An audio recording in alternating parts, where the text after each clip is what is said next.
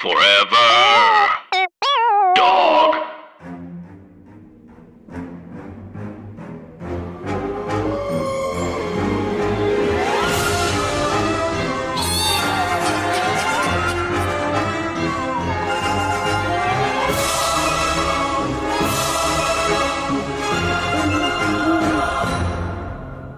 Hi, Anna.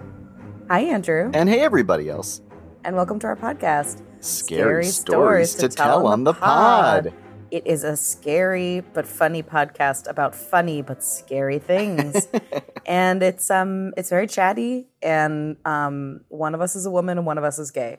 So Yes. if any of that feels like it's going to flood you, you can go run into a field right now. It's up to you. I really support running into a field if that's going to trouble you. I want to say it's always an option, but I guess fields aren't always nearby. But you can do the equivalent of there's always like a parking lot, which is Yes. Yeah, like an field. empty, a church parking lot or like an off-season farmer's market.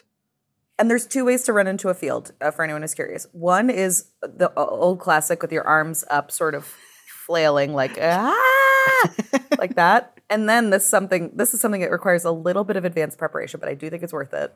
If you have a big, heavy skirts that reach the floor, put them all on, one over the other, hoist them up with your hands, and then run leading with your shoulders one at a time, going... And both of those are Stephen Gamble illustrations, Anna. And so feels right. They are. And that's just legal. You're allowed to do that. I know. This is all part of the plan, everybody. It certainly is. Anna, how are your dog days of summer going? I love the dog days of summer. Yeah, same. They're going really good. I'm a procrastinator, so I'm always like, fuck, I gotta go to the beach. Fuck. So I've been going to the beach. And Good. Yeah. How about you? Good. Ongoing, moving out of the Farmal. Wow. Farmal ancestry. This is Farmal land. This is the revelation that this whole time my name has been Andrew Farmal, but it was too silly sounding, so I changed it to Farmer.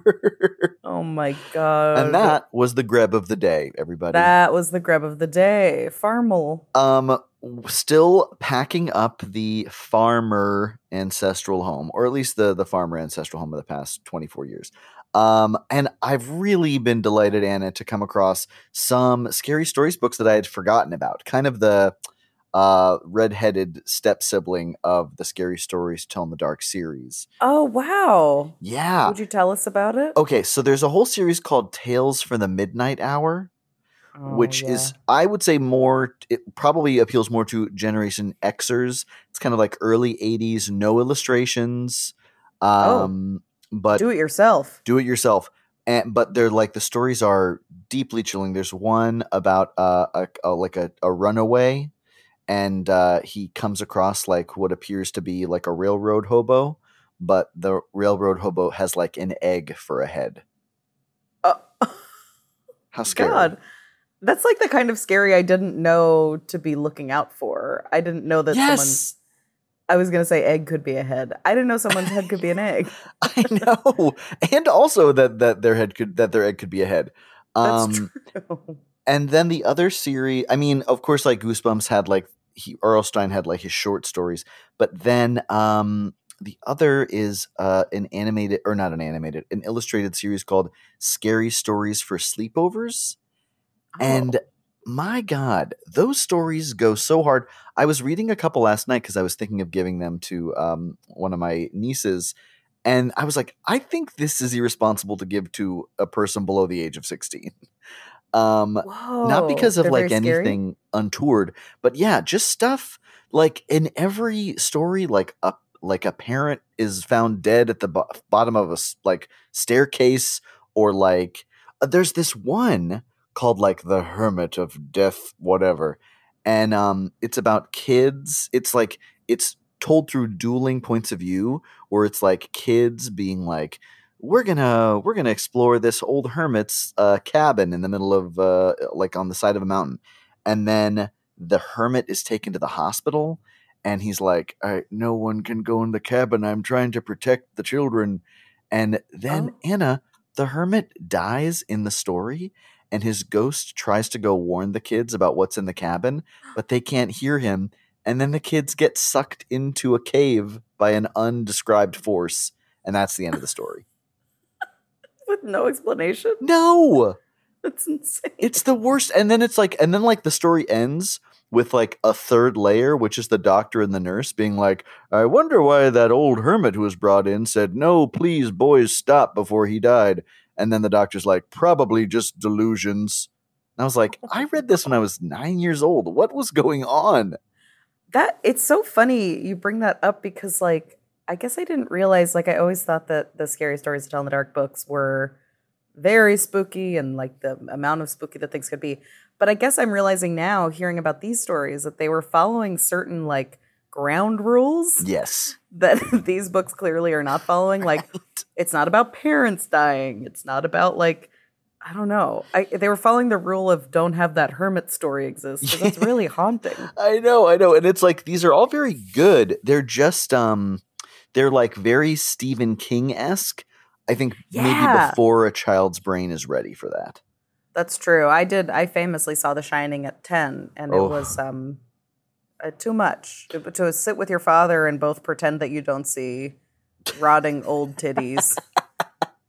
You shouldn't have to do that till at least 20. I do, Anna. I think that probably something you and I have in common, and anyone who appreciates this podcast, is the fact that they all watched that scene from The Shining with their dads, and they all saw rotting breasts at once and had to not talk about it. I think that is the universal experience shared by everyone who listens to this podcast. I pretended that I wasn't a person and that I didn't know what things were. Yes. Where it's just like, interesting. That's we both quietly disassociated and were like, what if I was a saint? I think that's what happened to both of us. I was always thinking, what if I was a saint? Yeah. Famously, that's the first job I ever wanted, was saint. And then crossing guard. Wow, we're the same child. I'm so really we found glad each other. we really found each other and then had a podcast. Andrew, you want to give it? You want to give it to him? I do want to give it to him, everybody. So we're doing Campfire Listener Tales this summer. And Anna, I've really gone kind of far back in time with this one. We received this one a long time ago. Everybody, I know I was about to say dust buckets. That's not. Excuse me. We are dust buckets. I got offended and then I realized it was true. I know. Wow. I've never heard that term before. In any event, we don't get to every story. We promise we're slogging through as best we can. We're a 2-person operation here, everybody. Yeah. But I was intrigued by this subject line, which is mysterious radio program. Hi, Anna and Andrew. My partner and I love your podcast. We just started listening not all that long ago, so we have a lot of catching up to do. But we're both still working from home and averaging 2 to 3 episodes a day, so we'll get caught up sometime. Holy smokes. Let's be careful. Well done. Yeah, please do be careful. Listen responsibly. This is a scary thing that really happened to me recently. I kept hearing your voices saying that could happen in my head while it was happening, so I've written this as a scary idea for a thing that did in fact happen. Okay. I like this format shift. Okay. Excited. You have been visiting your parents for the first time since the start of the pandemic, and you were driving alone down a particularly remote section of Highway 1 in the middle of the night. You haven't been able to get the USB port in the rental car to work, so your only listening option is whatever local radio stations you can pick up on your car stereo. You switch the radio on and hit the scan button. It's silent for a long time as the stereo display scrolls through all of the FM wavelengths once, twice. Suddenly, from your car speakers, sound is blaring. At first, you can't quite understand what you are hearing. You pull over by the side of the road just to be sure. The sound coming from your radio is a medley from the game Mario 64, played by an enthusiastic kazoo ensemble. Afraid that you may have actually swerved off the road and might be lying in a ditch somewhere, you text your friends to tell them what you're experiencing. The Mario 64 medley ends and is immediately followed by a rendition of another song you don't recognize, also on kazoo. As you finally pull into your parents' driveway, amused and unsettled at the same time, the music fades and a voice comes on. The DJ introduces themselves as a student from the local high school. You recall that the high school does, in fact, have a student radio program that began after you graduated. You breathe a sigh of relief. It is a little strange for a high school student to be broadcasting kazoo music at 9:30 p.m., yes, but when you grow up in a tiny town, you get your kicks however you can. You text your friends again, walk to the house, and go to sleep. A few days later, you are back at home recalling the story of the late-night kazoo tunes to your partner. Just for fun, you look up the high school radio station's website, thinking maybe it would be funny to stream their program again next week. You pull up the schedule on your laptop and scroll through their offerings until you get to the day and time you were driving. But then, to your horror, you notice the slot for Friday night at 9:30 is empty. Oh. That could happen. That could happen. Kazoo ghost? And this is signed from Elan, they, them, theirs. Wow. This is a fraught situation, Anna. Andrew, I think that this story could be in one of the books that you just found. I agree. This one, as I'm reading it, like the twists and turns, the gentle balloon of swelling dread is really palpable. Tag yourself if you're a gentle balloon of swelling dread. Yeah, like I didn't know that I should be afraid of a kazoo radio station. Well, that's what's so funny. I think to me, what is satisfying about this story and what is scary about it is I love when scary is not trying to be scary, you know? Like, yeah. So at first, this is just like, what a silly, inexplicable thing. Then the revelation that there was no planned kazoo ensemble performance for that time. I mean, do we think ghosts? I certainly think ghosts. I think there was a kazoo club years ago, and they all died in a big kazoo fire, and their kazoos melted. I mean, we all know kazoos are highly flammable. They are. They're made out of oil. Out of petrol. And I just realized in my head, I know what a kazoo is, everybody, but I had mixed up kazoos and finger traps. And I know they're different, but I was thinking that finger traps probably are very flammable. When you heard this story, you were picturing this sound? I knew the kazoo sound, but I just thought in my head that they look the same, and now I know that they don't. Wow. Interesting. Yeah, that's true. It is funny. This is just a side note. If you guys have ever seen 1-star reviews for kazoos online, that people say, I blew into it and it didn't make a damn sound. These things don't work. I bought and there's like, oh my God, a box of 100 party kazoos, and people saying, I blew each one of them and none of them made a sound. Oh my God, Anna. Because people don't know you have to hum. Nothing is more soul-shatteringly chilling to me than imagining an adult going through a whole box of party favor kazoos and just going, ooh, ooh, like it that is so funny to me. It really is like a treatise on the futility of existence. It really is. My niece, one time, it was very tricky trying to explain to her how to blow bubbles because she would kind of speak into the bubble. She would go like, oh, like she'd understand that you have to blow. She was just going like, oh, it wasn't happening. Wow, now I have a new goal. Whenever I blow a bubble, I want to fill it with sound. But Anna, so creepy radio stations got me thinking. And I remembered that a mutual friend of ours, Anna Abhow Elliott, did a project kind of inspired by unexplained radio stations. No way. And Anna some time ago pointed me in the direction of this Russian ghostly radio station.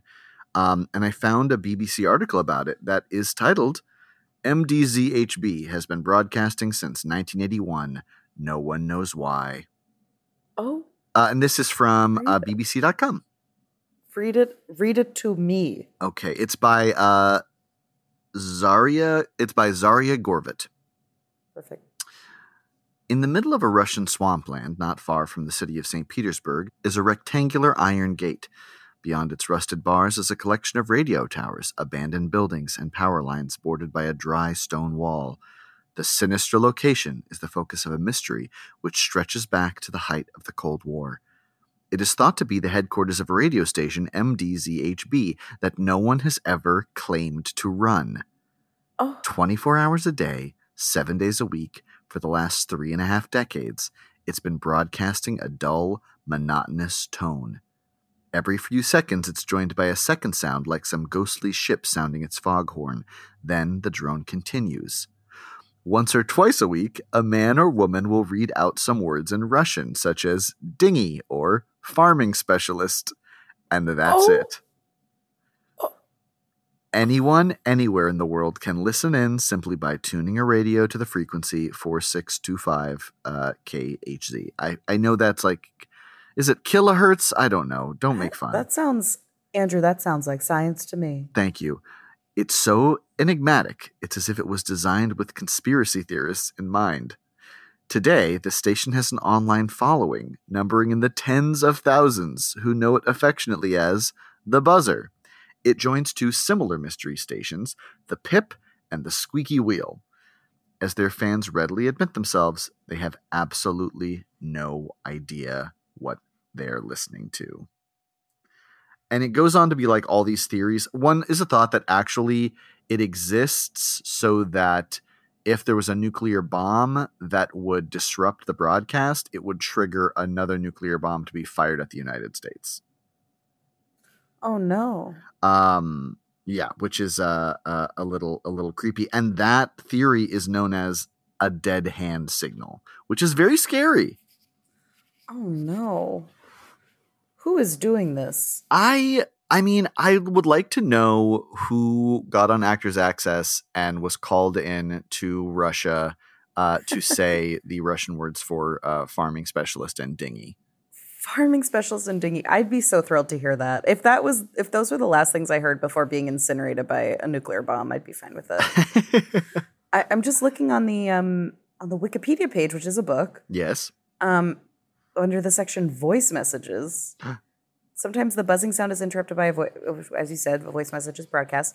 They were thought to be very rare until 2010, when listeners reported increased activity of the station, spurring on further monitoring and allowing listeners to catch more of the messages, which otherwise would have gone unnoticed. On June 5th, 2010, it went silent for approximately 24 hours, resuming the normal buzzing pattern on the morning of June 6th.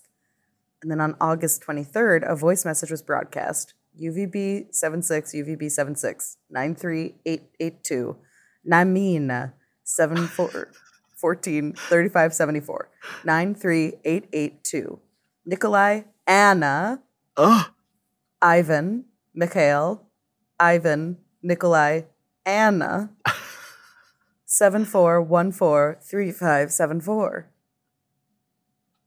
Anna, I mean, do you feel heartened or troubled that you're involved in this? I feel sort of relieved that Naimina came before Nikolai, Anna, Ivan, like it's spelling it out. I know. It's like you say G for giraffe or whatever. I feel a lot more settled. In a weird sort of way, it feels like this could be Tyra Banks naming people who are on the current season of America's Next Top Model. Naimina sounds very much like someone who would win. Oh my God, Naima, remember? Oh, that's what I'm thinking of. Oh, Naima was one of my favorites. Naima, we send our blessings. What is Naima up to? Big fan. Here's the thing. I'm not going to Google it because I can't handle it if it's not peace. I loved on America's Next Top Model whenever they did like animal photo shoots. Oh, yeah. And you could kind of tell who they were really screwing over. Where I think like Naima, they were like, you're a cheetah. And then for another contestant, they were like, you're an elephant. It was just like, oh, man, the jig is up. Oh, God. And elephants can be, and they try to sell it like, now elephants could be actually really sexy. Yes. And then it cut to a 19-year-old who's looking at her like, you have ruined my fucking life. I know. Cut to just fecal matter pouring out of an elephant's butt. Being like, interesting. Yes. So I'm sorry. I'm going down to unusual transmissions on the Wikipedia page. Distant conversations and other background noises have frequently been heard behind the buzzer,